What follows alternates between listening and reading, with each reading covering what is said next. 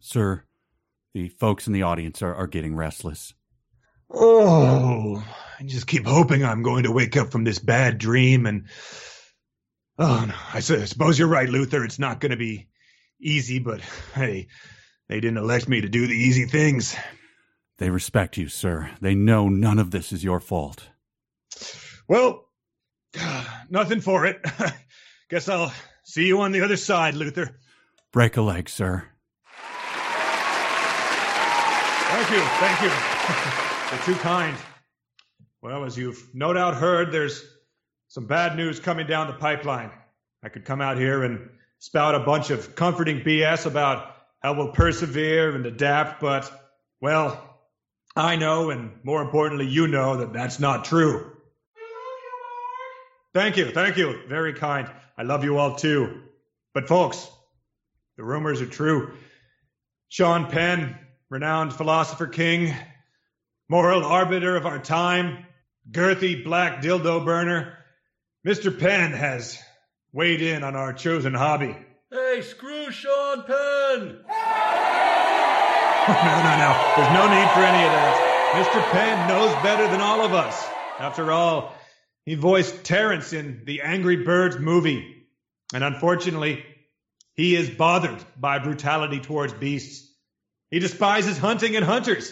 And who are we to keep on hunting when this edict has been handed down from on high?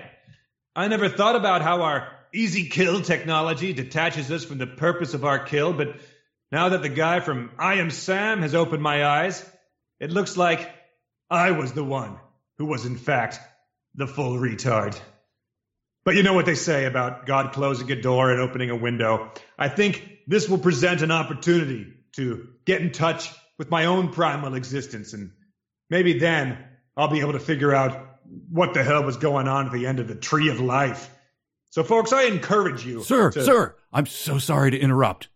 Well, Luther, hey, couldn't this wait a minute? It's Penn. He released a new edict. I think you need to see it right away. Let's see. Whales being treated brutally, gruff goat, some alliterative garbage. Wait a second. Luther, you magnificent bastard! Great news, everyone, great news. Mr. Penn has announced an exception. Yes, it appears that the National Association of Guys Who Hunt Wild Boars with Their Own Bodies and Daggers will not be disbanding anytime soon. It's a last-minute reprieve from the governor, like in that Sean Penn movie. What was it? The one with the dead guy who was always walking. Who cares? Hey, grab your daggers, folks. Let's go stab a wild boar.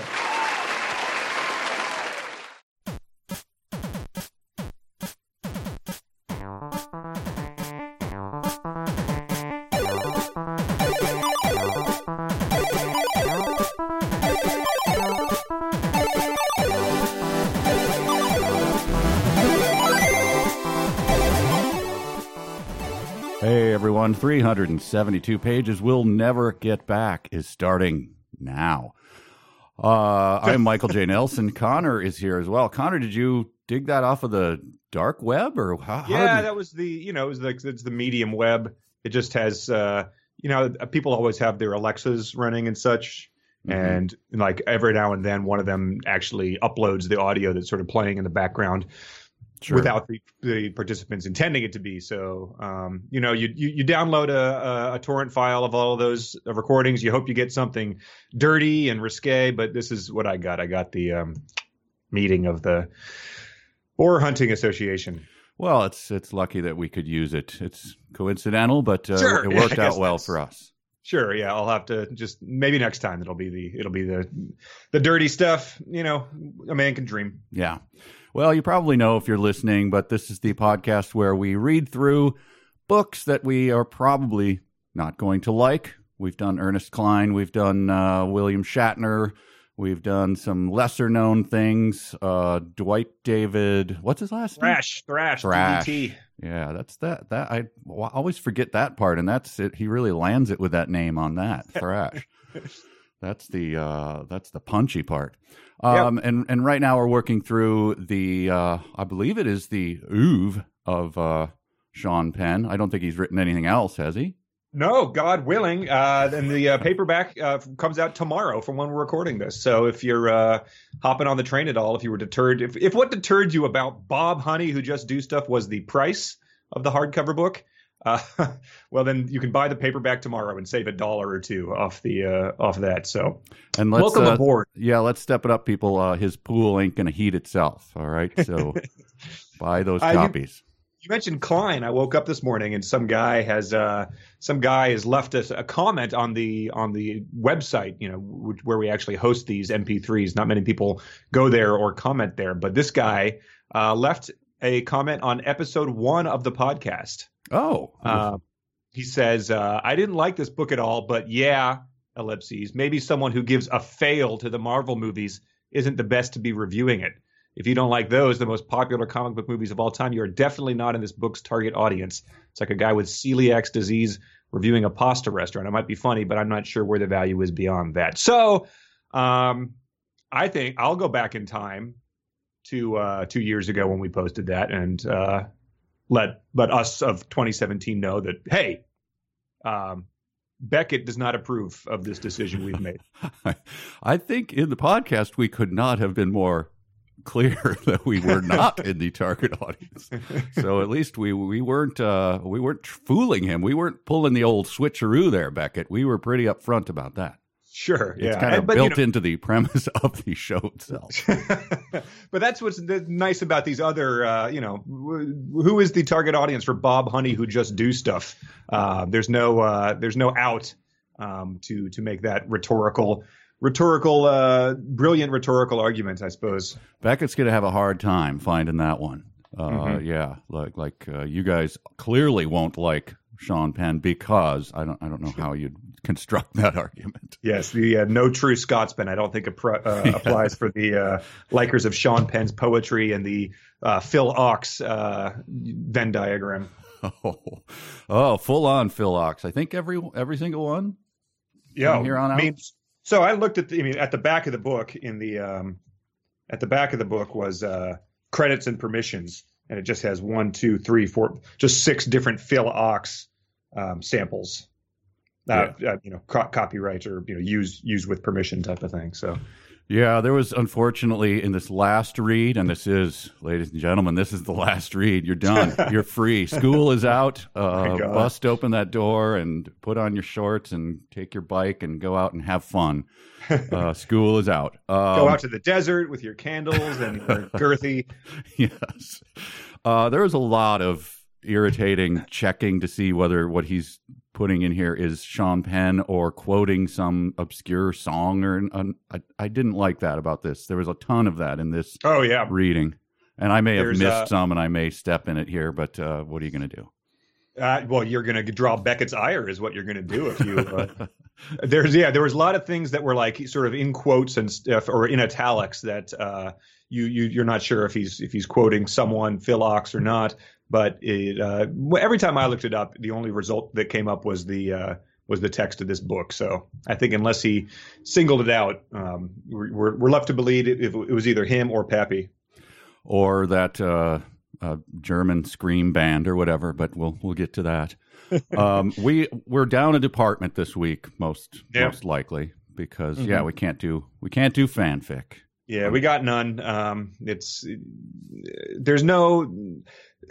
Fanfic was probably the most difficult for the people to do this time. Easiest for you to guess. Yeah, it's true. I'm not sure what about this lent itself that way. Maybe just the utter madness, the way the story is told. The other authors sort of like had their ticks and their quirks, but they weren't writing from a attempt to be artistic, which I think might be what foiled everybody here. You could replicate the characters and the plot and the verbal tics of the thrashes and declines, but Sean Penn was on a whole different level. Yeah, the only thing I would say is that the alliteration is back strong in this bottom quarter of the book. Yes. There's a lot of that to deal with, a lot of dumb sentences of the week. I'm sure they'll come up as we go through it. So yes. But let's get to it. Oh, do we have some fan mail for later? Yeah, we got some emails, and I thought I'd read a few extra ones just because we don't have any fanfic. So people had a lot of theories, a lot of reactions, a lot of people just wrote emails that were essentially the equivalent of the painting The Scream. So we'll want to share so people can commiserate and make sure this was not read in vain. Yeah, we're in this together, people. Should we dive in? Yeah, we left off at the part where he was asking Pappy, "What's with all the opiates and incest in your area?" Mm-hmm. When he asked Pappy that, Pappy sort of got in his face and demanded that he repeat himself. And so Bob repeated himself and said, "What's with all the opiates and incest in your area?" And then the man smiles, sits back down, sips his coffee, and answers, "Just folks getting by." And so it was, ellipses. And I thought, I really assumed that the next word was going to be pointless. And so it was pointless. The entire exchange with Pappy in the bar, his reveal that he was creating him, was very pointless. It reminded me of my favorite thing in movies when someone will say a line and then another character will just go, "What?" And then they say the line again. It's like, yes, you are making the movie. You have control over this not happening. Right. It's not adding to anything. It's just someone not hearing it. Like, why would you waste film time on that? And that is something, once you have pointed that out to me, it's something you see a ton. Like, if there's not a supercut of it that's 25 minutes long, I'd be shocked. Right. Well, that's the book equivalent of it. I guess he was just very proud of that, what's with all the opiates and incest, and I hope you didn't miss that, folks. Here it is again. Well, the tension of whether, Pappy getting in his face should only be immediately diffused one sentence later. But for that one sentence, I was just hanging on right there. I wasn't sure what was going to happen. But at least Pappy does he kind of lives up to the Pappy thing with his, son, you're going to do what you're going to do. Just don't get yourself bit by one of them Zika mossies.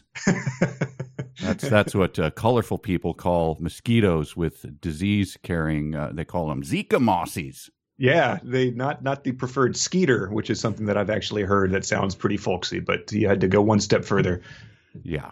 Zika, though, I was like, so there's so much in here that is very much. It just seems like he's determined to make future readers be able to pinpoint to the week, when he crapped this book out, Oh, coming up, he's so on the nose on that. It ages poorly, even it's not very old at all, and it's like, oh God, this is aging very badly. Yeah, I just the whole time I was reading, I kept thinking there was going to be a Kofifi joke any second, based on what was happening.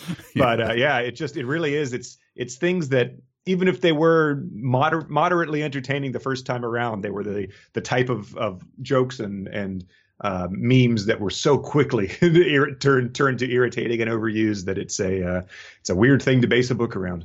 I'm surprised he didn't just because it doesn't seem like this stuff is very hard to come up with, especially once he just starts. It's obviously just Sean Penn rambling. It's something that he would say if, he'd corner you in a bar and just start rambling that. For the paperback, he should have just rambled out another one that keep it current. Right. Exactly. The 2019 edition with new rants. Right. Yeah. Like the way that a DVD would have a director's cut or something. Right. Plot wise, I was going to bring that up. Towards the end, we'll get to it. If we just summarize the plot of the whole thing, which is sort of unfair because many works of art, exist with weird plots or upside down plots or no plot at all. But the plot of this is, it reminds me of Kurt Vonnegut used to do a bit about it where he'd take the great works and say, a plot point should do something, it should change something. And he'd go through like Hamlet and go, well, what does this mean? Nothing at all. It does not move the plot forward. And it was a good, live, speaking thing. You'd get a lot of laughs on that. Sure. But this one reminded me of that. Well, what's happening now? Bob is going to New Orleans. Do you remember exactly why? I can't remember why. It must harken back to his trip there when he abandoned all those people to die in some sort of possibly metaphorical action. But I think that was the only thing that maybe he liked it there. Yeah. He's going here, and then he's going to go to Miami? Right? Yeah, yes. Okay, so that's the plot. Bob is going to New Orleans. But I mean, so yeah, you're mocking him now, but once he gets to New Orleans, some real serious stuff happens. He goes to get a plate of fried calamari, and across the street of there is Checkpoint Charlie's, the hub for acid-dropping youth. 2 of its trippers had gone walking and perceived Bob through the glass as a sideways sitting sphinx with a candelabra in its mouth. Within 20 minutes, Bob's drink had been dosed with 7 hits of liquid acid. And this reminded me of in elementary school, there was like, the brief rumor of like, hey, if any guy like tries to give you temporary tattoos with like cartoon characters on them, like don't accept them because what he's doing is he's going to put acid on those temporary tattoos. So when you, the 5th grader, apply the tattoo of, Plucky Duck from Tiny Toons, you will then get high on acid. And then after 8 hours of thinking that you were going to die, you'll decide that you like that experience and go back and then purchase more acid from the guy. That was the hard to figure out thing, is that why this guy would give away acid to people who did not know they were taking acid for free.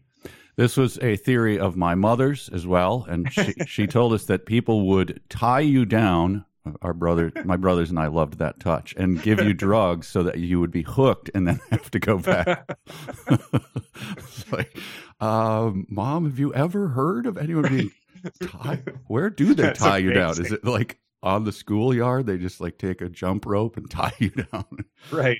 And it's like an Insta addiction. Yeah. Insta addiction. And then you're hooked for life. I guess these kids who are, just hanging out at an acid dropping thing are well off enough that they can spare 7 doses of acid to prank a stranger and then just sort of go about their day knowing that has happened. I thought to myself, once he had gotten the acid, like, oh no, now this book's going to start to get kind of incoherent. Here's what, to step back just a little. So are the people, they're tripping already, so they perceive Bob through the glass as a sideways sitting sphinx? Does that seem to you like that? You mean they're perceiving it through their acid trip, right? Yes, I guess so. And then because of that, because they think they see a sideways sitting sphinx with a candelabra in his mouth, they dose his drink. Yeah, I mean, it's sort of a cause and effect thing there. Yeah, it's if you were walking down the street stoned and a bar was playing Dark Side of the Moon, you would go in there and hang out. And so these guys see a sideways sitting sphinx, and then they go and they waste the rest of their acid to make him also be on acid. And then plot-wise, huge plot point, what that causes is for him to Sean Penn rambles about the parts of his brain. It's very incoherent. It doesn't matter. Yeah, if you were a high school health teacher, like this would be more effective in convincing kids not to do drugs than any of your Coronet films or any of that garbage. You just be like, all right, no, I don't. This is not interesting to me anymore. It doesn't sound fun or cool. But so he trips for 35 hours, seeing expanding flowers, grab-ass gypsies, picture a gypsy, a grab-ass gypsy, right. Bingo parlor bivouacs, and images of the people purging payloads of an Su-22. And then he wakes up. He's a day and a half behind schedule, so he sets off again. So, yep. Great plot point. Yeah, but at least we got all the color of New Orleans, all that great stuff from a city where a lot of good stuff and fun stuff happens. He ate a plate of calamari there. Well, if there's not gas bloated corpses, he's not interested in describing anything for you. So the whole the backstory to this trip is that the Republican National Convention is happening, and Bob is sort of watching this on TV and stuff, and he's going through great efforts to do the thing where you don't address a politician by their name as a sign of disrespect. Mm-hmm. And so I like this description. The Mussolini of Mayberry would be fomenting his flock. And that was that just stood out because I bet you did not see this because you're not wasting your precious lives on social media. But did you see what happened with the Mussolini family this past week? No, I didn't. this is just worth a sidebar. Mussolini's granddaughter, who is someone that's out there, got into a feud with Jim Carrey. I'm going to read you I'll just read from the article. It all started on Saturday when Jim Carrey, who in recent years has reinvented himself as an anti-Trump political cartoonist, tweeted out a picture of his latest drawing. The graphic sketch showed the elder Mussolini and his mistress Clara Petacci being hanged upside down from a metal girder in Milan after their execution in 1945. If you're wondering what fascism leads to, just ask Benito Mussolini and his mistress Claretta, he wrote. More than 83,000 people had liked it as of Monday morning. But Alessandra Mussolini, a former movie actress and Playboy cover model who is a member of the European Parliament, wasn't one of them. You are a bastard, she wrote to Carey on Sunday. And their feud escalated from there. But yeah, Mussolini's granddaughter is out there sniping with Jim Carrey over his drawings of her grandfather. Wow, what was she mad about? I mean, I think she was like, hey, like, that's my grandpappy. He used to bounce me on his knee. He made the trains run on time. What's your problem? It's just it's a funny the idea that Mussolini's granddaughter is out there. I mean, of course, I guess there are heirs there, but she's so that's a thing that can happen. Yeah, it's like the rumor that went around that turned out not to be true, but it sounds funny. Winston Churchill's parrot just died was a thing that oh, yes. I was like, wow, they do live a long time, but that was completely false. I love that someone would think of that, wake up and go, I'm going to spread a rumor today. Sure, exactly. Like, spins the wheel, like, historical figure, animal, like, there we go. Yeah. But yeah, and so we get to the point of a complete weird digression that actually ties into that leaked audio from the beginning. Somewhere out in that twinkly blue sea are whales being treated brutally. Bob is bothered by brutality towards beasts and has never been a hunter of animals. In fact, he despises hunting and hunters. They and their easy kill technologies, their detachment from the kill, from their purpose, from their own primal existence, and their petty thievery enacted against the noble beasts, with one exception. Those who hunt wild boar with their own bodies in a dagger. If you can tell me what purpose that served Kurt Vonnegut, that would be I'd love to know. That's a straight line, I'm afraid. That's just a Sean Penn digression. I guess so. I mean, I suppose it's, obviously it's supposed to be some irony to the fact that he hates hunters, but he's, killing people. Right. But beyond that, I mean, that's just on the face of it. So, yeah. So now we do have a plot point. Annie is kidnapped, right? She sends a picture of herself bleeding or something. Yeah, like a picture of her, arm, I think, with the suggestion that she's being held and tortured. And so he just ponders, I wonder who's doing that. Is it Lude Star? Yes. And so now he has to, I don't know. Now he has to go find her. Yes, but he thinks she's being held in Miami, which is where he was headed anyway, right? Yeah. I guess, yeah. So that worked out well. Well, it also, I mean, we'll get there, but it comes to absolutely nothing. Less than nothing. So, but so he travels to Miami, and then he's like sort of wandering around doing his own recon, and he encounters a rally, I guess. And this has some of the things where you can date it to the week he wrote it. Not so much deplorable as the violently immature followers of the violently immature 70-year-old boy man with money and French vanilla cotton candy hair. They appear Aryanesques with their Yellow Lives Matter banners, and all with yellow blonde hair and eyes of Prussian blue. They chant, "Make America More Yellow." And I didn't understand here because, like, clearly orange is the preferred color of the. If you're making Drumpf jokes, like orange is the color of his tiny hands. Yeah, like that's the fully accepted. Yeah, the hack term is the one that people are still like replying to on Twitter is. That was baffling. I don't know if he just was replying to the wrong thread where some idiot got it wrong, but puzzling. Yeah, it was to throw us off the track. It was to who is he talking about here? Yes, exactly. Wow. Yeah. Maybe that was just his lawyer said that was how the Secret Service would be. That was their litmus test. Right. Well, then a giant explosion, some sort of car bombing. Yes. Where then he gets into a talk about Semtex, which is the explosive. And he describes it here, which I thought, is this from an old magazine ad for Semtex? He writes, Semtex has potent personality and punch. Wow, So- yeah. so that was from the plastic explosive beauty pageant, and that was how they introduced Semtex when it walked on stage. Yeah. So just him getting, his wedging in his alliteration, and that's what you end up with, stupid phrases like that. Semtex has potent personality and punch. Right, and it's very much just a I strapped on a vest and did a helicopter ride in Afghanistan one time, and so that was my takeaway from that. And this is he suspects this mysterious character. What is it? Amarisa? Anna Surma, maybe. Anna Surma? Anna Surma. I didn't look that up. I assume that has some meaning. Did you?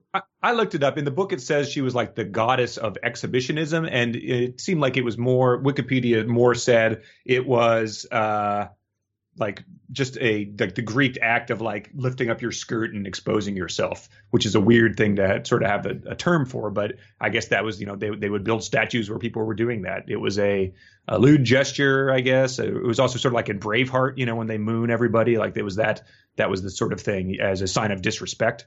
Oh, okay. I just, come on, Sean Penn, keep it toilet based, would you please? You're losing us with these obscure references. Well, you do get some toilet-based thing with Anna Surma, believe it or not, and her name does tie into a very strange, I guess, cross that he feels he has to bear. But before we get to that, he goes into the hotel bar. So people have died in the streets. It's a grim scene out there. But he goes into a hotel bar and gets some Russian vodka, and there's a bartender there named El Greco. And he says El Greco switches the bar television channels back and forth between the after blast coverage in front of the hotel and then the party in Cleveland. And I was stunned that Sean Penn had the restraint not to add in. Bob had trouble telling the difference. Yes. Yeah. Wow. It took a lot of restraint, I guess. Well, he was rushing to get to his the set piece of the whole book, of course, which is her collapsing on the ground. I believe we've come across this already. We covered that last week, but we didn't know what had set it up. Yeah. So we learned what triggers her nearly pooing and then ass piss. Because that was heaves of laughter that were triggering all that. And what provoked that laughter? Are you from Scottsdale? Bob asks. All right, we should have probably put a warning there because that's like that we easily could have triggered that same reaction from our listeners. But coffee nosers in cars all over as we say that. Just an easy crowd, I suppose. Like we need to work that line into our upcoming live show. Yeah, and we get a Shatlardian term: several long minutes of her spasmodic laughing. Oh, wow. I didn't even. Several long minutes. I guess it is long if you're, if it's like a, Bugs Bunny sort of like Peter Griffin, like where you're like, it stops being funny and it gets funny again as she's laughing on the floor for that long. I toyed for a very short second with going on the dark web and trying to see if anyone had recreated that. Oh, my God. But yeah, that would have been a lot of fast forwarding in this podcast. But yeah, so once she recovers, and I presume, I don't know, gives herself a few dabs on her backside with a bar napkin or something. Can I get the bar rag? Yeah. She says, I know all about the Scottsdale program. People tell me everything because people like posts, Bob. I am a poster and the third satellite of your syzygy. Syzygy, which I looked it up and I just didn't. It didn't even occur to me to write it down in the notes. I don't. Who cares? A conjunction or opposition, especially of the moon with the sun, a pair of connected or corresponding things. The planets were aligned in a syzygy, but so she says that she likes posts and Emma Poster, and I guess that means posting online as in social media. I don't know what that means. I guess when you connect the words, I'm a poster. Yeah. And so he goes on to flesh out her character by her saying, with that, Anna Surma excuses herself. I happen to bring my bikini. I'm going to go through the back to the beach and get some late sun and post some selfies until the smoke clears. And he keeps, there's another line right after that so he really thinks he stumbled onto something here, because she says identity is life. The world has replaced its identity with electronics. You, old man, if you don't mind me calling you that, are from a generation of self-love. Our only self is, well, selfies. So he's doing like his Type 5 about selfies here.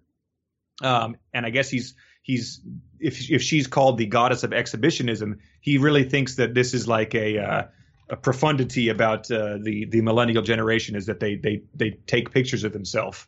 And that's not just a function of them having cameras in their pocket at all times that can do that. It's a deeper seated vanity of our entire generation. This is Pappy coming through. This is get off my lawn kind of stuff here.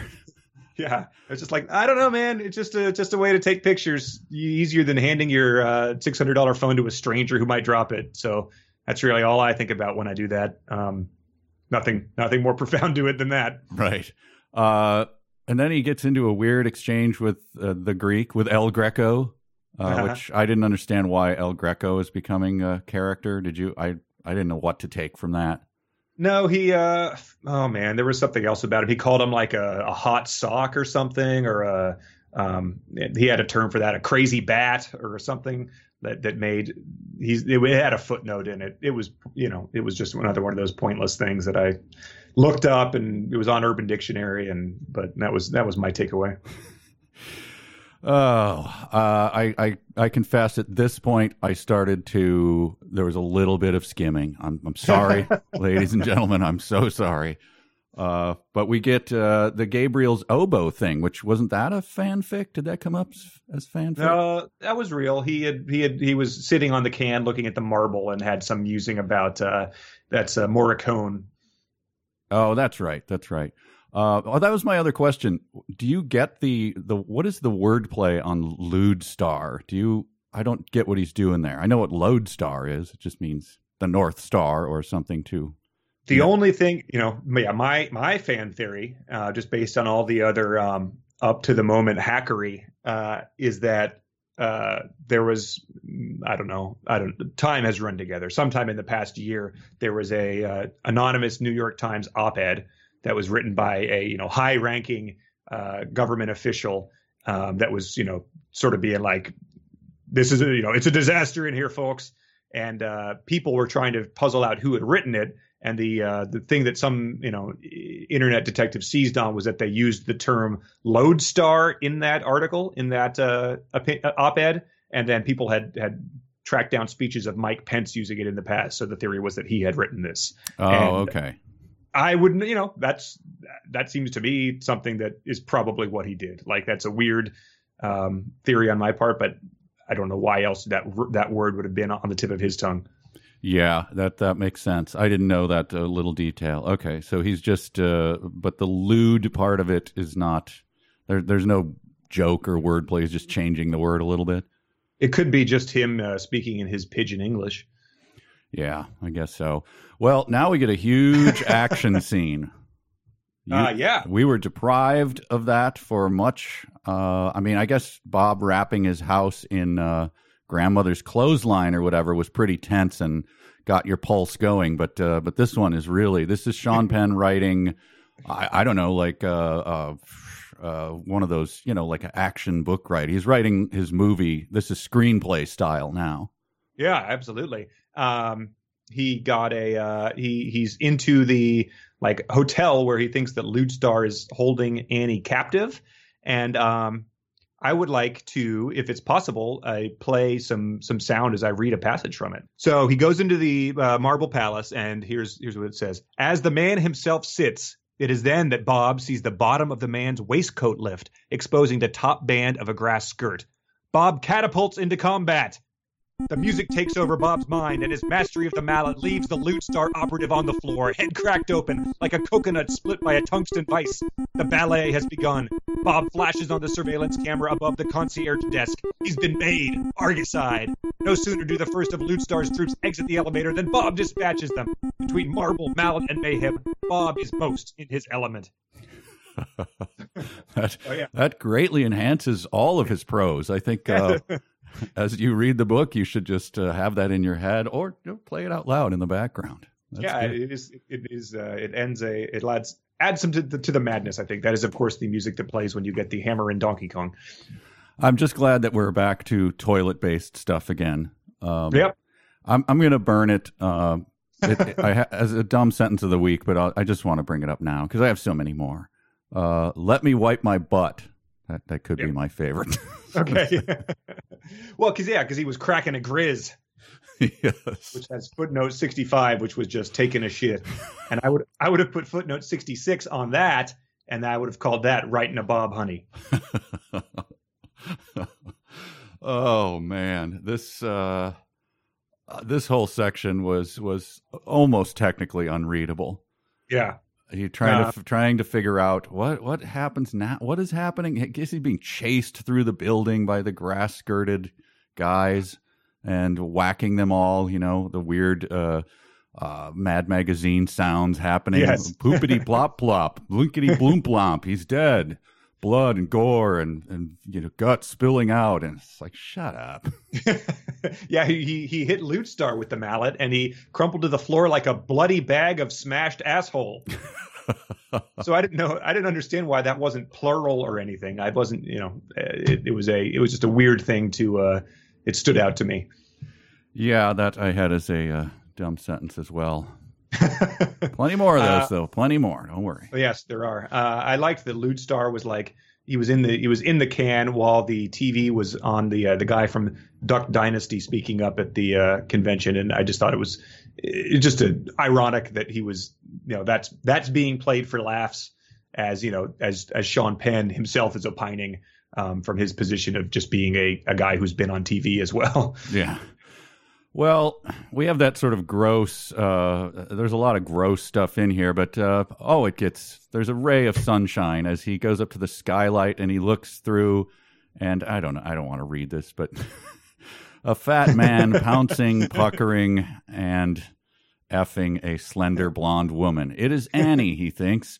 His arm draws back. He crashes the mallet through the skylight, sending it shattering glass, and he lands on the bed with them, and then it's not Annie. No, it's it just the whole thing it builds up to him crashing in on a completely unrelated pair of people. Yeah, completely unrelated, and we do get a little bit of. I started to see 1960s Batman in this. Has he stumbled upon the towering titan of treachery? Yeah, that goes in well with the onomatopoeias that he's been tossing around. Yeah, plop plop and all that ones you just said. Yeah, so that's just a red herring. He goes on a giant killing spree. I mean, I guess it is Lute Star, right? It's supposed to be him, but it's not Annie, and he doesn't have Annie, so. No, it ends with him getting shot in the head. Yeah, he gets shot directly in the head, and warm blood escaping the perfect circular puncture behind his ear, pooling, cooling, coagulating like hot jello on the marble deck. So Bob's dead. Hot jello. That's not something you encounter very often. No. So Bob is dead, and then we get a poem. Yeah, we do. And my standout line in this one was, it was all terrible, but would his body be poked and prodded or simply left to rot? Then his recall brought back the words of Egypt's own Sadat, which is just from a rhyming standpoint one of the worst things in the book so far. But I don't know what the words are he's meant to echo, but it says, "I will die, I will die, I will die. Knowing death is not my foe, but not 1 second sooner, sir, than when my God says it's so." I didn't bother to look up whether Anwar Sadat actually said those words. I don't think it matters. I guess I don't care all that much. Sure. That's not one of those like quotes you find inscribed on a throw pillow in an Airbnb type of thing. No. So when we stay at a Nashville house, it has Nashville in lights, and then it has that hanging on the wall. Yeah, maybe we just haven't looked close enough, and there's a little thing that says Anwar Sadat underneath the live, laugh, love inscription. Right. And then we get this terrible sentence: in less an oddity of adjudication than a predictability of political obfuscation and skullduggery, Bob was never charged with a crime. So at this point, we believe that he's dead. So yeah, I guess, I mean, he's not going to be charged with a crime because he's dead. Right. But then we learn he had a neurocranial injury, and it was relatively superficial. One of those. So in sort of vague prose, we learn that Bob is still around. Yeah, very unfortunate. Yeah. And it was that point my hopes were up that there was just going to say epilogue, and it was going to be a terrible poem. But no. Nope, we get Station 14, which is called Debunking Camus. Which it's a short chapter. I don't know if you've read Camus. I read The Stranger like 2 years ago because there's a band I like that talks about and references Camus, and so I was like, I'll give it a shot. And it was like, I think the time of my life has passed where I needed to pick up what Camus was putting down. It sort of struck me as like a French Catcher in the Rye type of book. Yeah, I read it too, and I mean, it was good to help you understand the sort of the ennui of the time, man unmoored from his meaning or any purpose, and so that was kind of it was an interesting read. It didn't do much for me. Sure, but like, good thing you read it now before it was debunked. Fully debunked. Watch Sean Penn destroy Albert Camus. So at this point, like the terrible sentences that make no sense, there were so many of them. I just singled out occasional ones for sharing, but this started off the chapter. Rarefied resins liquefied during a life languishing unloved were beginning to create new free radical initiation of polymerization. Go so to hell, Sean Penn. Go to hell. There's a point where you can't even understand the tense of words that he's using. In the middle of it, you have to stop and say, wait, what? Rarefied resins liquefied during a life languishing unloved, were beginning to create new free. Like, it takes you 3 reads, and I'm just not willing to do that anymore. I can't do it. Not at all. It's because you'd have to look up stuff, like you'd have to look up what free radicals are, and then polymerization. Like, yeah, it's and that's how the chapter starts. Like, that is what the hook is. Well, he gets much more clear with his dreams, desert, daylight, diffusion, dictated disturbances in the void of visual detail. Oh, there's one where the word, is it desert or is it deserting as the verb desert? His dreams, desert, daylight, diffusion, dictated disturbances. I'm not doing the work, Penn. Yeah, I'm not. Just the fact that we did have such a prominent desert scene earlier, maybe it means it ties in. But yeah, and he describes the desert around it, but it doesn't make any sense in that context. So I don't know. Why am I looking for sense at this point? But what is happening here is that he's sort of in a hospital room, drifting in and out of consciousness, I guess, as they're playing the Democratic National Convention on the TV. People are speaking. He's musing thoughts about that whole thing. And there's an orderly coming in to sort of attend to him. And the orderly gets off a great line where as he leaves the room, the orderly utters, "Every war we've ever lost has been somebody else's civil war." And so I think we joked about this earlier, that the book was on par with Axl Rose's "What's So Civil About War Anyway," and they actually went and pretty much said that right here in the book. Right. Yeah. What's so funny about peace, love, and understanding, I guess. But we get a mention of, and they're coming up, but we get Hillary and Obama as well. Yeah, who was described as Chi-Town Kenyan Kansan. Can. That was Wow. the sentence, yeah. Hmm. Oh, boy. Yeah. Yeah, I don't know what his it comes up later too, because the book sort of ends with his just like not even pretending to be anything other than a screed. But it's so easy for if you're Sean Penn to get to get the Huffington Post to give you a front page story just to post your thoughts. Like it's not it's not something you have to pull a lot of strings to do. Like, why couldn't you just have done that? Yeah, I just wondered why he didn't go on Bill Maher's show a lot more or something. That's the same. I mean, it is not crafted. It's not. That's what Bridget was. I read her a little bit of it. She's like, "Oh God, that's so terrible. It sounds so awful now." Too, like she had the obvious reaction to it. But that's what she said. Go on a TV show and just say it. I mean, this is not. This is not a novel. A novel does not make. No. And yeah, I guess maybe like you said of the Camus, it will be a snapshot into the window, but hopefully it's not the snapshot that people think that people are actually talking like this or thinking like this. All I can say is take us away, Phil Ochs. He before he wakes up, I guess, he recites the Pledge of Allegiance to us, which gets footnote 69, which is the Pledge of Allegiance was written by a socialist in 1892, the version above specifying the United States in 1923, and not until 1954 were the words under God added in response to the communist threat. So he's essentially going like full Reddit commenter here. Yeah, he's not even pretending to make the footnotes be, something that's artistic or he's just... Yeah. Again, he's like the ones about the military stuff. He's almost has left in the Wikipedia bracket and citation number on them from copying and pasting them. But yeah, he lies back on the bed, pulls an iPod from the bed tray, ears up, and presses play. And Phil Ochs's voice is what we get played out of the very short chapter of. Was it really that wise to lean so heavily on Phil Ochs? Is that? I mean, just in terms of audience familiarity, I don't know. When we're trying to figure out at Riff Tracks, like, is this joke? Is this going to land? We're going live in front of a bunch of people, and we're going to do a Phil Ochs joke. You guys ready? Yeah. You think that's going to hit? I would give it the thumbs down. I'd say let's find someone else. But this would be like if you were like, we were doing Octoman, and then it's like, hey.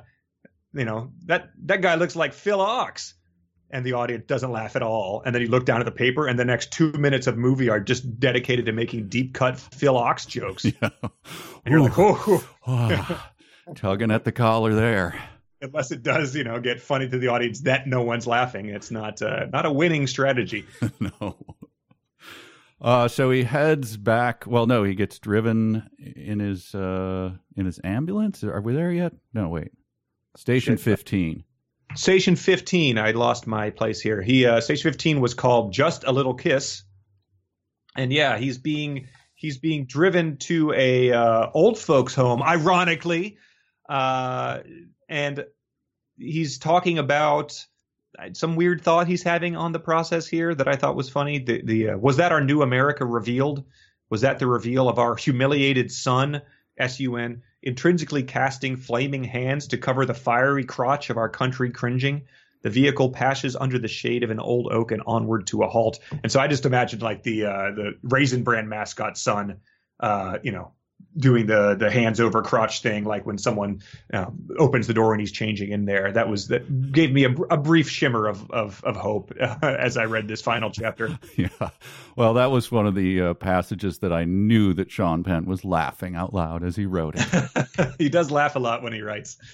But then he brings us to a couple of descriptions of the area, and he describes a potted plant. And he says, Capreoliphaceae. Oh, my God. Which I looked up, and I just said, say honeysuckle, you unbearable ass. Wow. And then later prosopagnosia. Say face blindness, you unbearable ass. Why is he doing this? Did you know prosopagnosia? Prosopagnosia? No. I mean, I've heard of face blindness, and maybe would have. No, I didn't know that. Yeah. But honeysuckle, huh? Get it? Yeah. sort of ties it all up. I sure do. His last name. Yeah. God. Yep. Never heard of honeysuckle being kept inside either. To just make another point about that. I like this one because we got some Kleinian text as he was entering in. He says, grabbing his 2 suitcases, he moves slowly toward a building of indescribably faded color. The next sentence. A color not unlike those of Irish walls painted in the rain. You just said it was indescribable. And like I was going to be fine with that, but you had to go on and describe it in the next sentence, and then not in a good way, like a impossible to envision description. I don't know. I get it. We're all getting a little edgy as we get towards the end here. Here's I got a little edgy over this one. He checks in. There's a girl there. He thinks he recognizes. Of course, we know who it is. But he says, she says, "What's name, please?" And he says, "Goat, Gruff Goat." And she says, "Let me get you sorted, Mr. Goat." And let me rewrite that for you, Sean.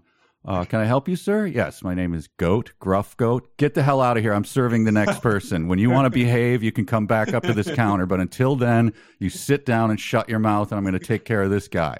There, I rewrote it for you, Sean. Right. That's much better. Much more realistic. So it is, of course, Annie. And Bob goes into his room. And Sean, I think, is attempting here, and I found this amazing. I think he's attempting actual pathos or tenderness or something. There's a tear on Bob's cheek. It's better now, says Annie, or I'm better now, Annie. The beautiful girl leans in and gives him a kiss, and then he hears her footsteps patter away. And I just thought, like, how dare you? Right. This is not happening, buddy. Stop this right now. Yeah, not earned. Not a person. Not not someone who has been resembled a human in any other sense, and we're not supposed to even identify their relationship because everyone is so cartoonish and weird, and we're not even sure if any of this is happening. Right. But yeah, I would have bought it if Bob was squeezing out a Grizz on the Thunder Bucket or whatever, right, and slowly crying. Then I would have been like, okay, now you're on familiar ground. Sure.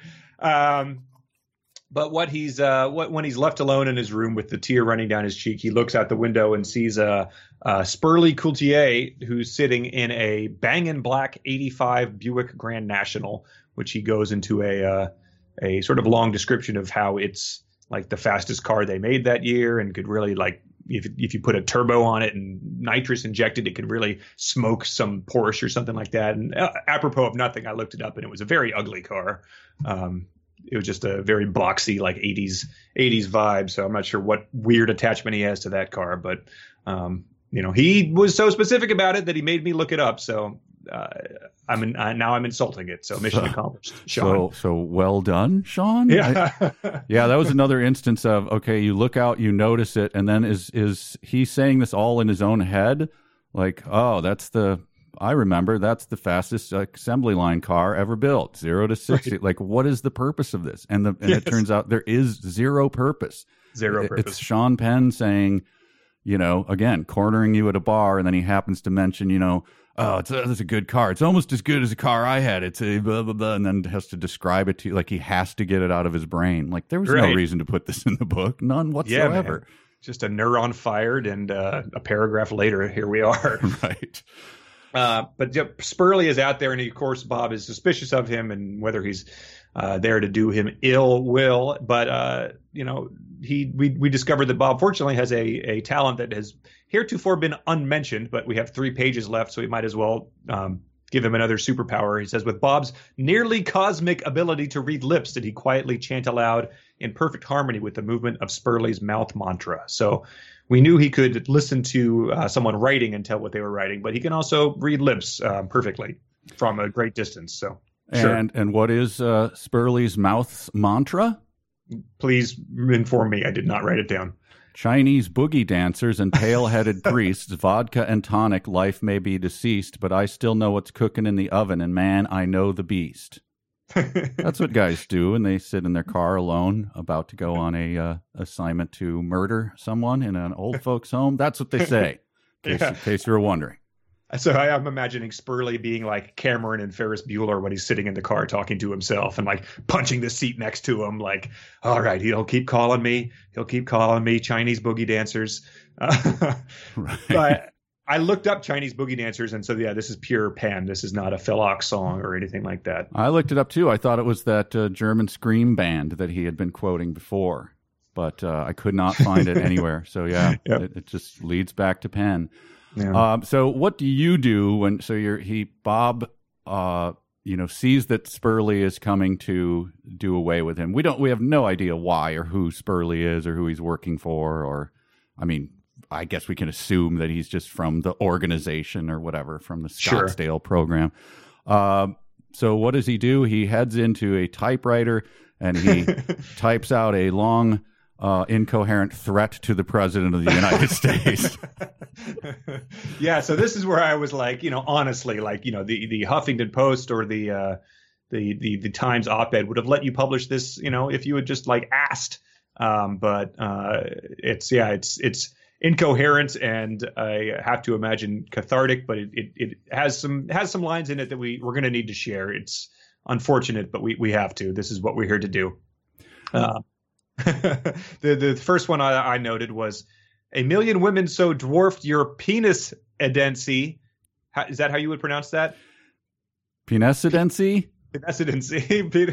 On the streets of Washington and around the world on the day of your piddly inauguration, unprecedented spelling okay. So sure, we've got a penesidency, but then I think the other part, unprecedented spelling okay. Again, I spend too much time looking at this garbage. You're a lucky person to not, but I think the last part is in reference to a misspelling in a tweet.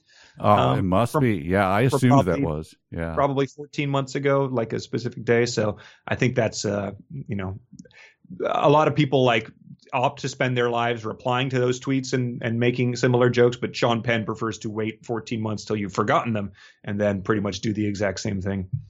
Well, I'm sure if the president does read this, he is stung by being called a gasconade and cache of catchphrases, is limiting and reflexive, escalate the emasculation of you by a world whose patience is in nuclear peril.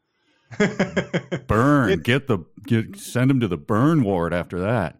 It is too bad that this would never happen, because it would be, if it was a more normal situation where like, the president was someone that was still appearing on talk shows, it would be a funny bit to have him read this. That would be very funny. Right.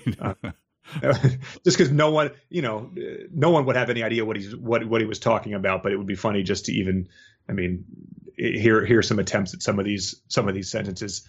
But, after that, it has some part that, he challenges the, I think he pretty much calls for an assassination, which was he explicitly. That is a bold step. That is very bold.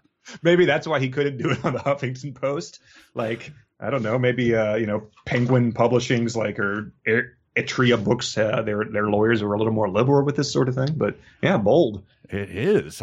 Putting it in writing in the yikes. I believe that there's been news stories about people who do it, obviously, on social media constantly, and sometimes they hit the news. And the one fact keeps coming up is that they have to investigate anything that comes before them that they notice. They have to investigate it. So, so Sean Penn, you at least earned yourself a cursory examination, and I'm sure without contacting when they probably just went, all right, he's a nut. Let's leave him alone.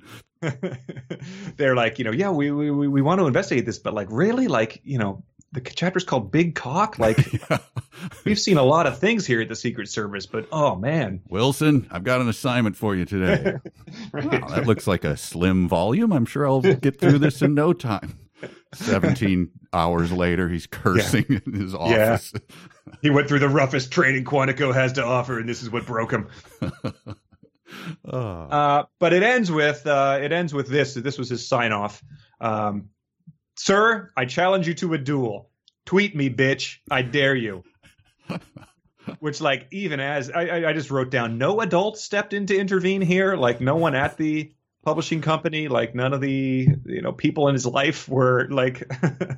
Yeah, you're coming off like Sex Man circa 2008. You might want.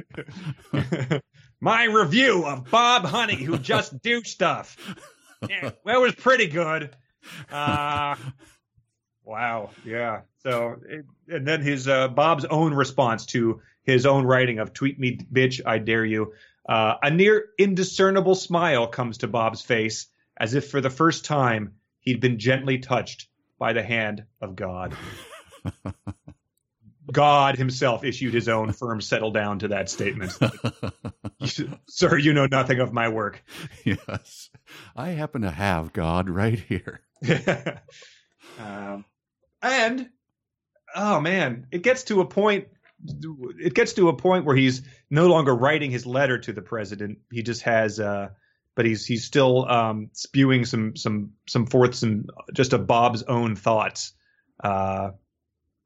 And I don't even know if it's something I want to read. Lest people isolate these words and use them when I run for governor in a decade. Yeah, I'm not going to say them. I'm not. I leave it to you. Come on, say them. There's a lot of them together. But I think say the ethnic slurs. Come on. But before that, we're explicitly being called sheeple again. Oh yeah. It's you, the most arrogant, ill, and unqualified electorate in the history of the Western world. That's us. Sean Penn is looking at us. So right. I'm pretty sure that I'm the sheeple again. Dang it. Sheeple has been. There's like 4 of them in the book. Yeah, we've been sheepled a number of times in this.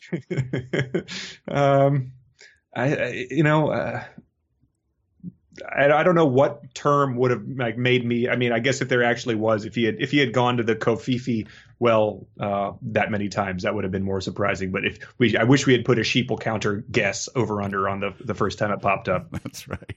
I would have gone under. I would not have assumed he would have gone back to that well.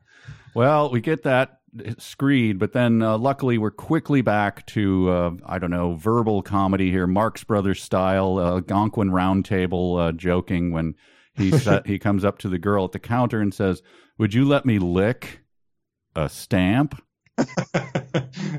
A stamp, the girl asks in her adorable accent. A postage stamp? You mean like for a mailbox mail? So she turned into Bob Honey for a moment when he doesn't understand simple phrases that people, and then muses about them out loud. But the other thing about that, her adorable accent? Yeah. I forgot Annie's, what's her provenance? Where, I thought, did we know Untold, she was? Yeah. Okay. No. And I think that some like later on, like a paragraph later, it mentions the drawl too. So it did seem to come out of nowhere. I don't know if it was because we're still not sure if this is going to be, Annie or not, or if he's hallucinating, or if she now has an accent suddenly. But nope, I hadn't noticed it before. Yeah. The other thing about her confusion after Bob, tears 3 from a roll, licks each one, enjoying as if they were grape lollipops, and affixes them to the envelope. So this is what you rewrote her reaction when he called her gruff goat checking in. I'm going to rewrite this one. Okay. Would you let me lick a stamp? Sir, you haven't had to lick a postage stamp in like 15 years. Let me look that up. Oh, no. The U.S. Postal Service had pretty much phased out lickable stamps in favor of self-adhesive ones since 2002. So I do have stamps for residents available at cost, but you do not have to lick them. Why are you licking them? I just said you don't have to lick them. Get out of our retirement home. Yeah, Bob would not be welcome anywhere. Let's be upfront about that. El Greco would have thrown him out many, many months before. You are not welcome back here, sir, ever. And I think that's sort of he goes back to his room after he mails this letter, and sort of fades away as he's like we're waiting to see what's going to happen. Like the book ends. Well, his last act is to send all his money to the ASPCA. Yeah. So that was something that happened at the very beginning. He had all the $1 bills because that was how you pay Lewdstar's operatives. But then he put $101 bills or 1,000 in an envelope. I guess he has more of them. Oh, okay. I just forgotten that fact. Again, the plot was not central to my. No, it didn't really register. Spurley came in and I guess had traced that. It was like, you need to be more careful when you're mailing your stuff. But he I guess he's just an animal lover at heart, which unless you're a wild boar owner. Yeah, that's right.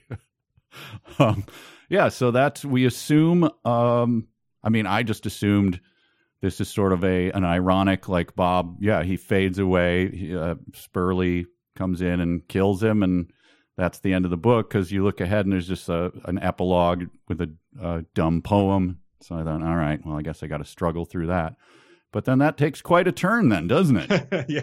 Yeah. So he goes into a little poem that is one of the worst things that's ever been written by a human, but it ends up resolving the plot within it. But let's share some choice excerpts from the epilogue poem. Yes, please. It's sort of we read part of it on the fan fiction segment last time, and it goes along with a lot of this stuff turned up in the early reviews of it, just because they are the of the moment things that really have no bearing on the story or anything like that he chose to include. But he starts off with at the Mandalay in Vegas, so much terror, death, and shock. Little men made big by legal bump fire stock. Ugh. We're not going to, if that, we're going to do on the scale. So that was 1 out of 5. But this is what we're going to get is current events, tragedies sort of rendered into this Andrew Dice Clay, like hickory dickory dock, right? type of poem. Just really bad rhyme scheme and really infantilizing.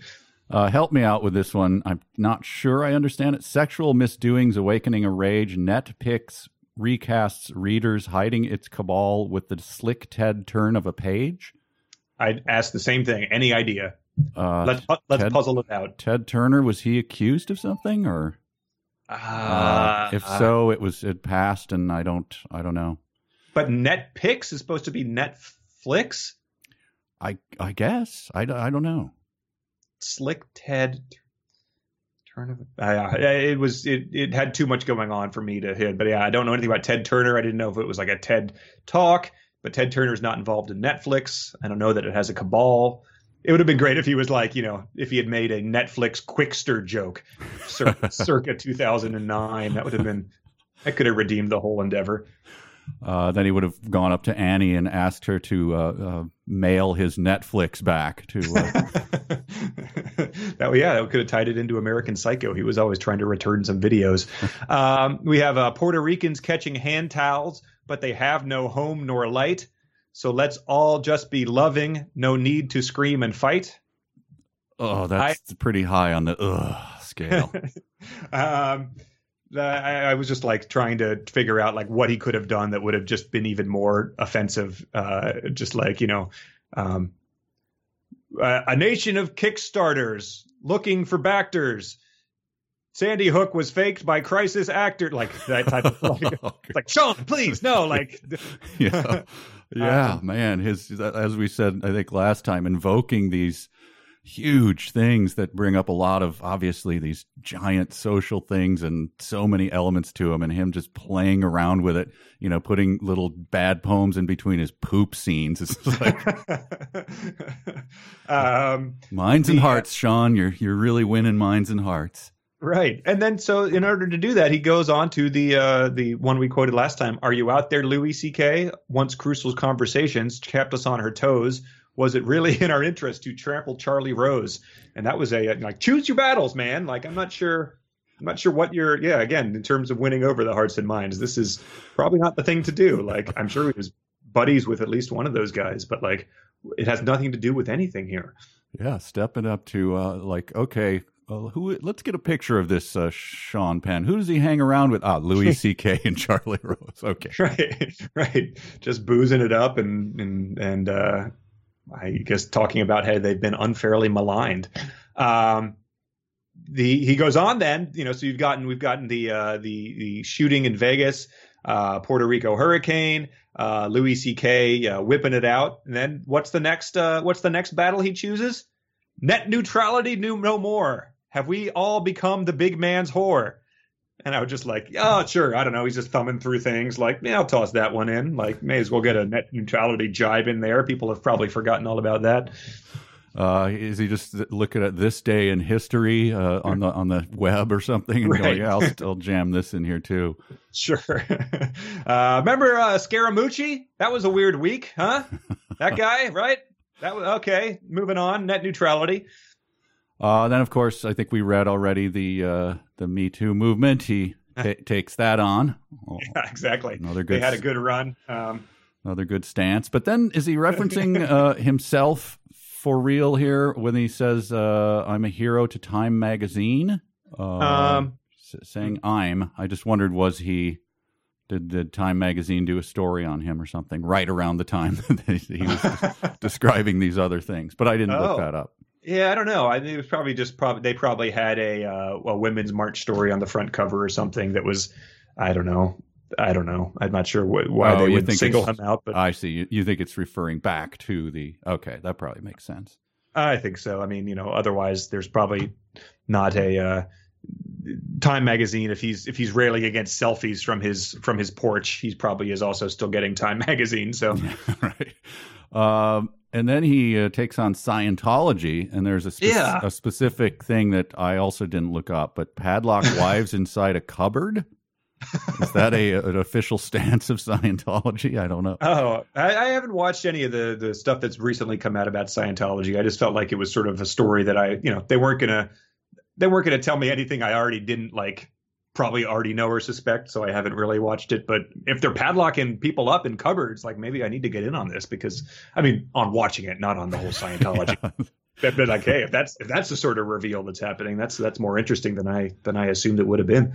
It just seems like that maybe was a detail. Once again, he just had the TV on and Leah Remini, told a story about it or something, and so he put it in his poem. Right. Yeah. I guess it's better not to give him any credit for imagination. This is all clearly stuff that happened during this specific six week period he was working on this. So it happened here on Earth, or as I call it, Sagan's precious dot turned tawdry on its axis. Sagan's precious dot. I've never heard that one before. That's a good one. Yeah, he was really precious to the Earth. Yeah, it's he really what a dork. And yeah, so then as the poem is sort of listing the current events of mid 2018, he does take a break to, I'm sorry, late 2017 is probably when he was writing this. But it goes into describing plot events. It's sort of it shifts the tone and the tense. Smash cut too. Oh, one last thing of the moment was the Hawaiians felt the drill. Oh yeah. So yeah. I didn't look it up, but now we could know the exact. Obviously, we know the exact day and minute that he did it. Right. Yeah, that was a big one. And yeah, I don't think Sean Penn has a social media presence, but he's clearly plugged into the minutia day of topics, that everyone sort of gets their jokes in and moves on. Right. So smash cut to plot again, and Spurley's coming in to kill him. Yeah, he's coming in and still rhyming the whole thing, and he's asking for if they know where Bob Honey is, but surprise, surprise, it says the passage I took down was, but underneath the counter unseen had the voice really come throned so clean from Annie, completely bald and in underwear and body so supple and lean. Mm-hmm. So Annie is first. Oh, so Bob is laying down sort of with his face on the desk, I guess, taking a nap, and he's done the Scooby-Doo thing of taking Annie's costume, which he fits into surprisingly well. And so she is then underneath the desk in her underwear, bald and supple and lean. So we're getting some weird, alluring details thrown in really on the last page of the book. Well, it's an interesting time to learn that Annie is a bald foreigner of some kind. So we learn We had so many pages to tell us these interesting details of her. That she wears a wig. Oh, well, yeah, she had alopecia in the beginning of the book, remember? Oh, I didn't even remember that. God, well, it wasn't important. It wasn't at all.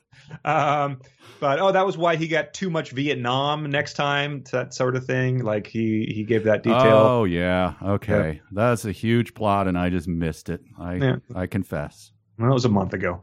But yeah, and then so he gets this detail. Oh boy, oh boy, oh boy, that blonde girl is Bob in a wig! !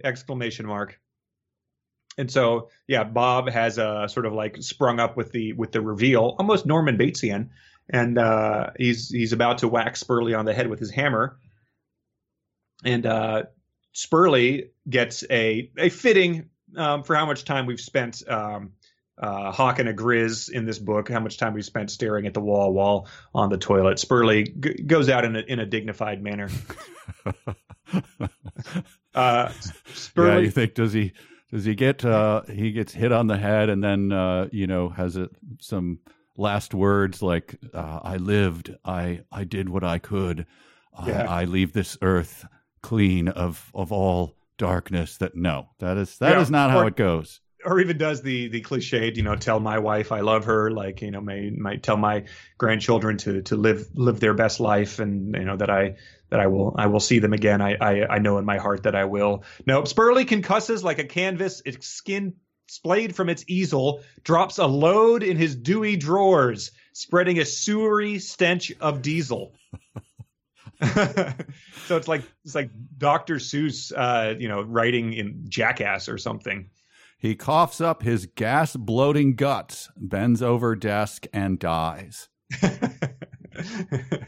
I mean, so it made me laugh with a few lines to go. But,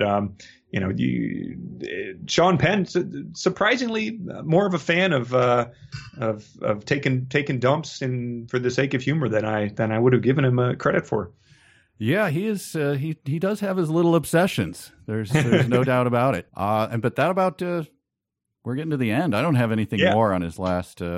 Well, yeah, I mean, unless there is a final post-credit thing where like someone walks into the nursing home and they've discovered that the sewery diesel has trickled out of Spurley's dewy drawers and has like onto a stack of printer paper, and they pick it up, and then it cuts to them bringing it into the Random House office, and then handing it to him, and then they publish it without any alterations, and it's Bob Honey who just do stuff. That could be that again would have redeemed the whole endeavor. Right. But weird. Yeah, it ends. It's weird. We just put it into the copier, and this is what came out. It was like how you write in lemon juice and it disappears, then you bake it and it reveals the message. Like could have been that with except with feces. But yeah, it ends with so Annie is sort of shrieking or whatever. Spurley has crapped his pants and died, and Bob Honey, a being unbranded, unbridled, and free. And I just wish it had taken a page from Jim Tice and just added in all caps, "Long live the king!" Did you have any theories on, Bob's or Sean Penn's hatred is pretty clear in some of his targets. Other times a little fuzzier with his hate of chimeras. And didn't she end up, she was crapping as she died as well? Uh-huh. Pretty much everybody's dropping the deuce. But I didn't get a picture of why he hated that. I mean, I guess some sort of shrieking party girl he was trying to. But who's Spurley? Because he clearly hates this. Or is he sort of an amalgamation? Is he just a branded dude or something? That he's directing, Sean Penn is directing his clear loathing at. I couldn't figure out who the analog was in real life. Yeah, I suppose since he is in theory, on his face is a reporter, it could be just like the media type of disdain. But I'm not sure who we're meant to envision, because in my mind he was just one of those guys with like the press card in his hat, sort of taking notes. And but I guess if we're meant to believe he is a assassin from either the government or the Scottsdale Project, there is no real analog to that in Sean Penn's life. So Yeah, I suppose that makes the most sense to just take it on its face. It is just the press, and they are like murderers trying to get stuff out of him and trying to figure out who Sean Penn is. And it's just like, leave me alone, man. I'm free and unbranded. Right. Yeah, unbranded except for the 1.8 collective star rating on Amazon. That is a bigger brand, I think, than you could have ever asked for if you tried to more defines you more than any Instagram selfie ever would, I would say. Yes. Oh, well, summing up. Yeah. What are your big grand thoughts about this?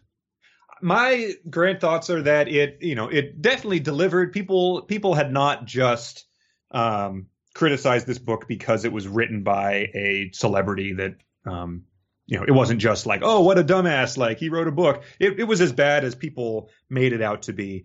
Whether it was as bad in a fun way as some of the other books we've read, I do not think. I think that it was a lot harder to get through. There was parts that were harder to understand. There were parts that were hilarious, of course, but yeah, I mean, when I wasn't laughing, I was scratching my head a little bit. But on the back of the book, there was a sticker because I bought it used, and it says Bob Honey, Who Just Do Stuff, a novel, used, very good. And I would dispute that assessment of the condition of this book is my takeaway. Yeah, I wonder, giving our books away, is that going to be a chore? Will anyone sign up for this? I don't know. Yeah. So we give away these books once we're done with them on Patreon to subscribers, randomly picked. So if you're interested in getting it, keep in mind, mine is, I got all my notes in it. I'll sign it for you, but it's also signed by Sean Penn. So that's a real keepsake. Pappy himself. Yeah. It's on a book plate, so he didn't actually hold this book in his hands, but it'll be a conversation piece. I had it out on the coffee table on Wednesday and had to explain to people that I was reading it for this purpose and not just keeping it conspicuously out so readers would see it and think I was well read. Yeah, I had the exact same experience, and then the friend who saw it comically would not believe that I was not just reading it for my own enjoyment. So I had to go produce the book I was actually reading. No, really, I'm reading this. Uh-huh. Yeah, right. Yeah, because at least the Dwight David Thrash book no one would have even questioned what was going on unless they were like, I've never seen a book that size. What's going on with that? Right. This makes you look like an utter douche. Yeah.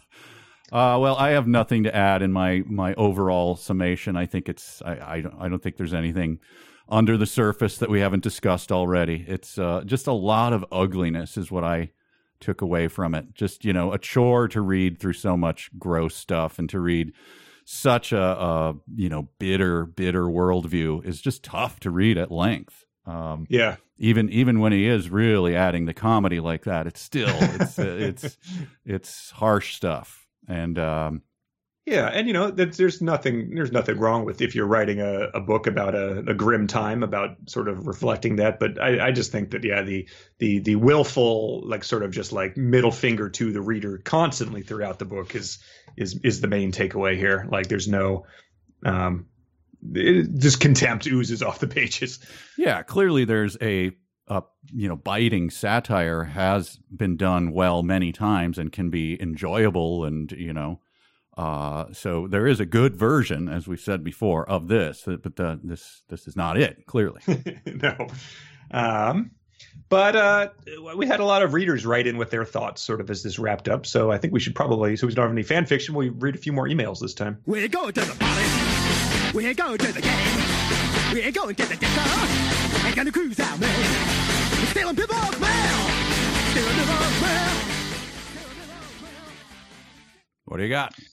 Well, these people all took a typewriter out. They wrote us a letter, and then they licked a self-adhesive stamp and mailed it off to us, and then they died from whatever toxic effect that would have on your system. So they're the emails from people who have taken the time to register their thoughts about Sean Penn. The first one is from Sharon. So I am to understand that this horror of a book could have been avoided if Sean Penn had just done what he clearly originally wanted to do and had written a strongly worded letter to the editor about Donald Trump. Ugh. Not to mention that when I got to the sentence in the acknowledgments, without the above, this novel would not be. I immediately thought that the clearest proof of the impossibility of time travel yet is the fact that this book did in fact come to be. because I might bump that just slightly ahead of the usual let's kill Hitler thing. Oh, yeah. So clearly people are on the same wavelength as us. Yeah. This one is from Joshua, and it's this is an interesting thing. A guy wrote a book, Grigner the Accordion, a retelling of the Eye of Argon. And I guess the goal here was sort of like, hey, there might be the bones of something good here. I'm going to rewrite it and see what I can do. So he read the book. He said he's not normally a reader of Conan type stories, so I'm probably not the best judge of it on its own merits, but it seems, well, competent. It takes the main concepts of the Eye of Argon and tweaks and polishes them until they're probably close to what Jim Tice would have hoped to write. With one major exception, 16-year-old Jim Tice would probably not have cared for this version's near total lack of horniness. No making love well or sagging nipples or outcropping breasts, but a version of Carthena that is a skilled and driven secondary lead. So if that sounds intriguing to you, Argon without the outcropping breasts, maybe give Grigner the Accordion a shot. Is it a full-length book? Do we know? Yeah, I'm not sure about if he really expanded beyond the 12,000 words of Eye of Argon, but it is on Amazon. So it's could be worth checking out if you want more of the Tice verse. I certainly do myself. Could be my next book. Speaking of Amazon self-published books, Christopher, upon finishing the current book, I decided to check out the Kindle preview of the misleadingly titled Bob Honey Who Just Does Stuff by Sean S.H.A.W.N. Penn. We discussed this in the first episode. The entirety of the first page is, "You're bisected," followed by the second page, "I'm sorry, that's how you are." The next two half-filled pages of the brief preview are Bob Honey saying how he likes to hang out with my split personality and describing a hypothetical conversation with a woman who doesn't like a guy at work who clicks his pen. It seems like a bizarre grift on every level, from the title and author to the empty page space to the weird perspective of the main character talking directly to me as a character. And I think I like it far more than Sean's Penn's book. At the very least, the preview contains 0 sex toys with candles in them. Oh, wow. So this person actually, I assumed it was, ipsum lorem or something in there. Yeah, no, I guess they actually, came up with a few words to justify their performance art piece. They did their version of Metal Machine music, just kind of. Nice. Yeah, so that guy has probably, earned $25 from people getting that book. Andrew writes in, "If art is anything that elicits a reaction, then Bob Honey is definitely a piece of art. I've never been more angry at a piece of media. I finished the book last night and I'm still mad. I walked into the office today and a couple of coworkers were having a conversation. I don't know what about, but the first words I heard one of them say was Sean Penn." No. Without even thinking, I raised my hand and said, "No, just no," which meant that I had to explain to them why I did that, which meant reliving the trauma. I involuntarily shut down any mention of Sean Penn with an earshot. That's how bad this book is. What in the world were people talking about Sean Penn for? I don't know. Maybe they had just watched the Angry Birds movie and were impressed by his voice acting. We've got another one from Chris. "Like many, I found that this one was painful to read in a way that 64 Squares wasn't. Whereas 64 Squares did get tedious with the repetition, I at least found the repetition funny on some level and felt like I wanted to keep going to see if anything was ever going to actually happen. With Bob, the weaponized alliteration is funny at first, but when you realize that every sentence of every chapter is going to have this bloated verbiage to say otherwise very simple and often stupid things, it loses its entertainment value pretty quickly. Add to that the unreliability of the narrator, the immorality of the narrator, the constant uncertainty about whether the reader is supposed to sympathize with the character or even care about the character or believe anything he says or not, and it makes the reading this story a very conscious, forceful decision. In a way that you have to consciously decide to force yourself to do some very unpleasant thing that you hope, but you're not sure will be worth it in the end.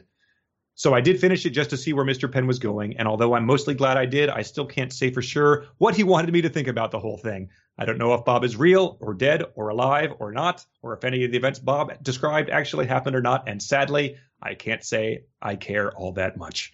That is perfectly said. I think that is my thoughts too. I would take issue with one thing. I don't think that we're ever supposed to sympathize with the character at all, right? I mean, he is so repulsive and ugly and morally warped and everything. There's no way. Right. Yeah. I mean, I guess, the fact that he is alone and, doesn't have a human connection with anybody, like in perhaps we're, meant to be like the Elephant Man or something like that. But no, at least the Elephant Man had a good heart. Yeah, I mean, what's his name? Confederacy of Dunces. Tool, yeah, John Kennedy Toole. Yeah, but the main character. Ignatius. Ignatius J. Riley. I mean, he's fairly repulsive, but it's a comic character, pretty broad, and so that you sympathize with his irritations and things like that. It's not like, oh God, I can't read another word of this. Right, exactly. You're making him laugh. Although I always find by the end of that story, I'm rooting for him to go down, just because he's so cruel to. I mean, I don't know, to everybody. I mean, I love that book, but it's always he needs to get away with it. But I'm always like, all right, this is too much. I don't know if I ever told you, but I forced my family members to read that book because I said, read it and tell me who you think it is. And everyone to a T read it and went, oh my God, it's Uncle Wally. It's him. I'm like, yep. Wow. He was a very eccentric fella. He shared some of the thoughts and habits of Ignatius J. Wow. Yeah, real Hopefully guy. not the thing with the glove. That was hopefully no one knew anything about that. I don't remember. Oh, I think I know what you're talking about. Yeah. This one's good because it touches on some stuff we hadn't looked about. Ian, I finished Gravity's Rainbow a few months before you started this book, and I'll vouch that there are a lot of moments that reek of attempts to be Thomas Pynchon. The present tense narration, constant bombardment of new characters, toilet-based humor, and attempts to pack in a million themes per page. Even the Paw soldiers bit directly parallels a subplot of Gravity's Rainbow about a battalion of Namibian soldiers. The difference is Pynchon trusts the reader to figure out his points without hammering them in, and has moments of actual beauty. Also, you do need to listen to more Phil Ochs, assuming Sean hasn't tainted him for you. Part of what turned Dylan away from Protest Folk was feeling inferior to Phil. Also, read about how he died. It's a weird story. So I did look about how he died. I'm just going to read from Wikipedia because it is pretty interesting. Ochs drinking became more and more of a problem, and his behavior became increasingly erratic. He frightened his friends both with his drunken rants about the FBI and CIA, and about his claiming to want to have Elvis's manager, Colonel Tom Parker, or Kentucky Fried Chicken's Colonel Sanders manage his career. As long as he was a colonel. He just wanted a not real colonel to assume his control of his career. And then he says, in the mid 1975, Ochs took on the identity of John Butler Train. So he sort of did a Chris Gaines type of thing. He told people that Train had murdered Ochs and that he, John Butler Train, had replaced him. Train was convinced that someone was trying to kill him, so he carried a weapon at all times, a hammer, a knife, or a lead pipe. Oh, really? So the hammer thing is from Phil. I guess so. I mean, It's, so there's that, I guess. Like, it doesn't make me appreciate him anymore. It just makes me think that, oh, man, I guess we could have been reading a book about Phil Ochs's final days. That would have been much more interesting. Right. Let's see. I've got just a couple more. Kurt. So you're just wrapping up Bob Honey, but I finished it weeks ago. It seems so long ago now that I joyfully waited to read the next saga of Jake Cardigan's meeting about possible meetings. It was a blast to surprise friends from reading out loud from the adventures of Grigner, but I couldn't wait to get Bob Honey out of my house. By the end, I read it forcefully, driven to expel the mind of Sean Penn from my consciousness. As I powered through the last half of the book in a single sitting, my only interruptions were the constant sighs escaping my mouth and my eyes rolling around away from the page. When I threw the book to the ground, I became aware of the pain in my face. The hours of a contemptuous, ugly sneer had left me with a physical reminder of what I had just read. Perhaps this is not an isolated phenomenon. Perhaps all people who encounter Sean Penn in real life come away with an ugly rictus that makes them appear as a warped version of reality. Perhaps Sean Penn's characters have truly given us a glimpse into what the view of life is from your heated pool. Yeah, he brings up the phenomenon, when Bridget and I will be watching something that I know that we're not enjoying, and I'll turn and just kind of look at her face, and then I'll go, here's what you're doing. You don't know you're doing this. Right, yeah, it sort of just has crept on to your face. Oh, man, yeah, but the sighs and the grimacing are not something you get when you're reading something you enjoy. Yeah, a lot of Norman groaning coming from reading this book. 2 more emails. Travis, this book does continue to have a remarkable capability to make you question whether or not you really do like the things you thought you liked, like books, people, poetry, laughter, ice cream, music, or slopping coffee. Mike's 0 grade for this in the last episode is spot on. I can't wait to find the books that rank lower. If one can't be found, I'll get to work on my fan fiction, which chronicles Ramona Quimby's late hard life as a salesperson at the CarMax just outside of Portland, Oregon, United States, North America. Just the fact that the thrash writing style is something that people are able to refer to, it sort of makes the entire venture worthwhile. Yeah, it is something that they carry with them with a little bit of joy. I don't see that there'll ever be anything, as we go down the road, should we do another one of these, that people will be, doing mashups with Sean Penn. Yeah, exactly. If they do alliteration, we'll just we'll be angry at them. Perry, I just finished this book, a book I purchased in hardcover with my meager wages, and I feel what one might call catharsis coming catheter-like into my curdled core, or at least or at least that's what an asshole might say. I hate and love this book like Gollum hates and loves the ring. I have made threadbare my life through constant quoting of passages to passers-by and the other passengers of my passion. I can't stop the alliterations.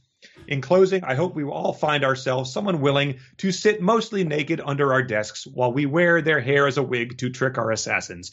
We will try to make it, won't we? That's quoting, of course, Santa from Santa and the Ice Cream Bunny. Yeah, very nice. Pulling in a deep cut.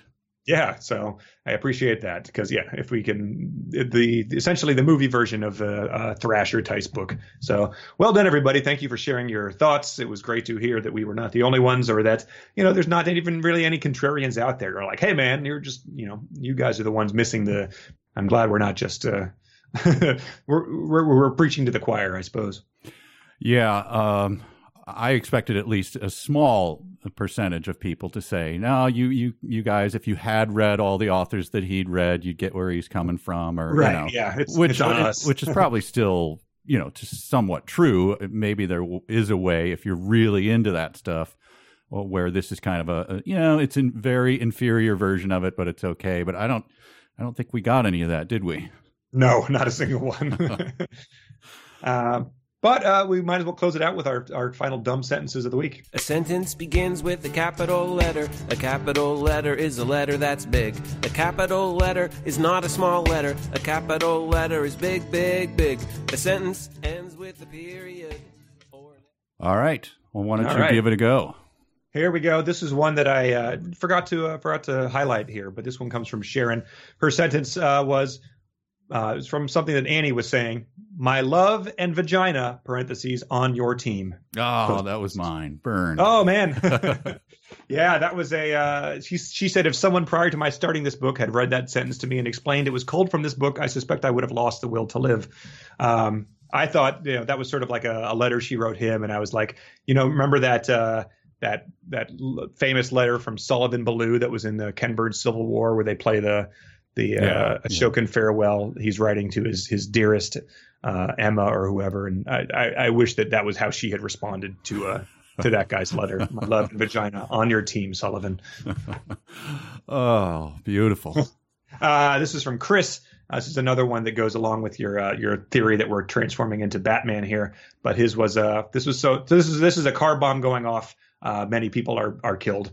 Kaboom! Flicker flash! Schmoky dokey and fire. So that's how that works for him. All caps, schmoky dokey and fire. I don't know how I missed that. I'm just found it now in the book. Wow, it is schmoky dokey and fire. I thought that was coffee being poured into a cup. Maybe that's why I was confused by it. Mine was, this is another one that just like, it stood out for being needlessly incoherent this late in the game. You can't depress the depressed, for whom fear is the folly of static scoundrelism. And again, just like the words, I know what the words mean one by one, but I'm not going to spend the time, man, to sort out the whole meaning you're trying to convey here. Well, it's that common word, scoundrelism. Yeah, and not like rapidly changing scoundrelism, static. Yeah, I've got mine. You ready? Okay, yes, please. There is pride to be had where the prejudicial is practiced with precision in the trenchant triage of tactile terminations. God. Yeah, there's read it again. There is pride to be had where the prejudicial is practiced with precision in the trenchant triage of tactile terminations. Nope. That's full out Norman groan. Ugh. Yeah. And like, as you said, the part where things have actually, things have happened in this last section, but we're still getting inundated with that type of nonsense.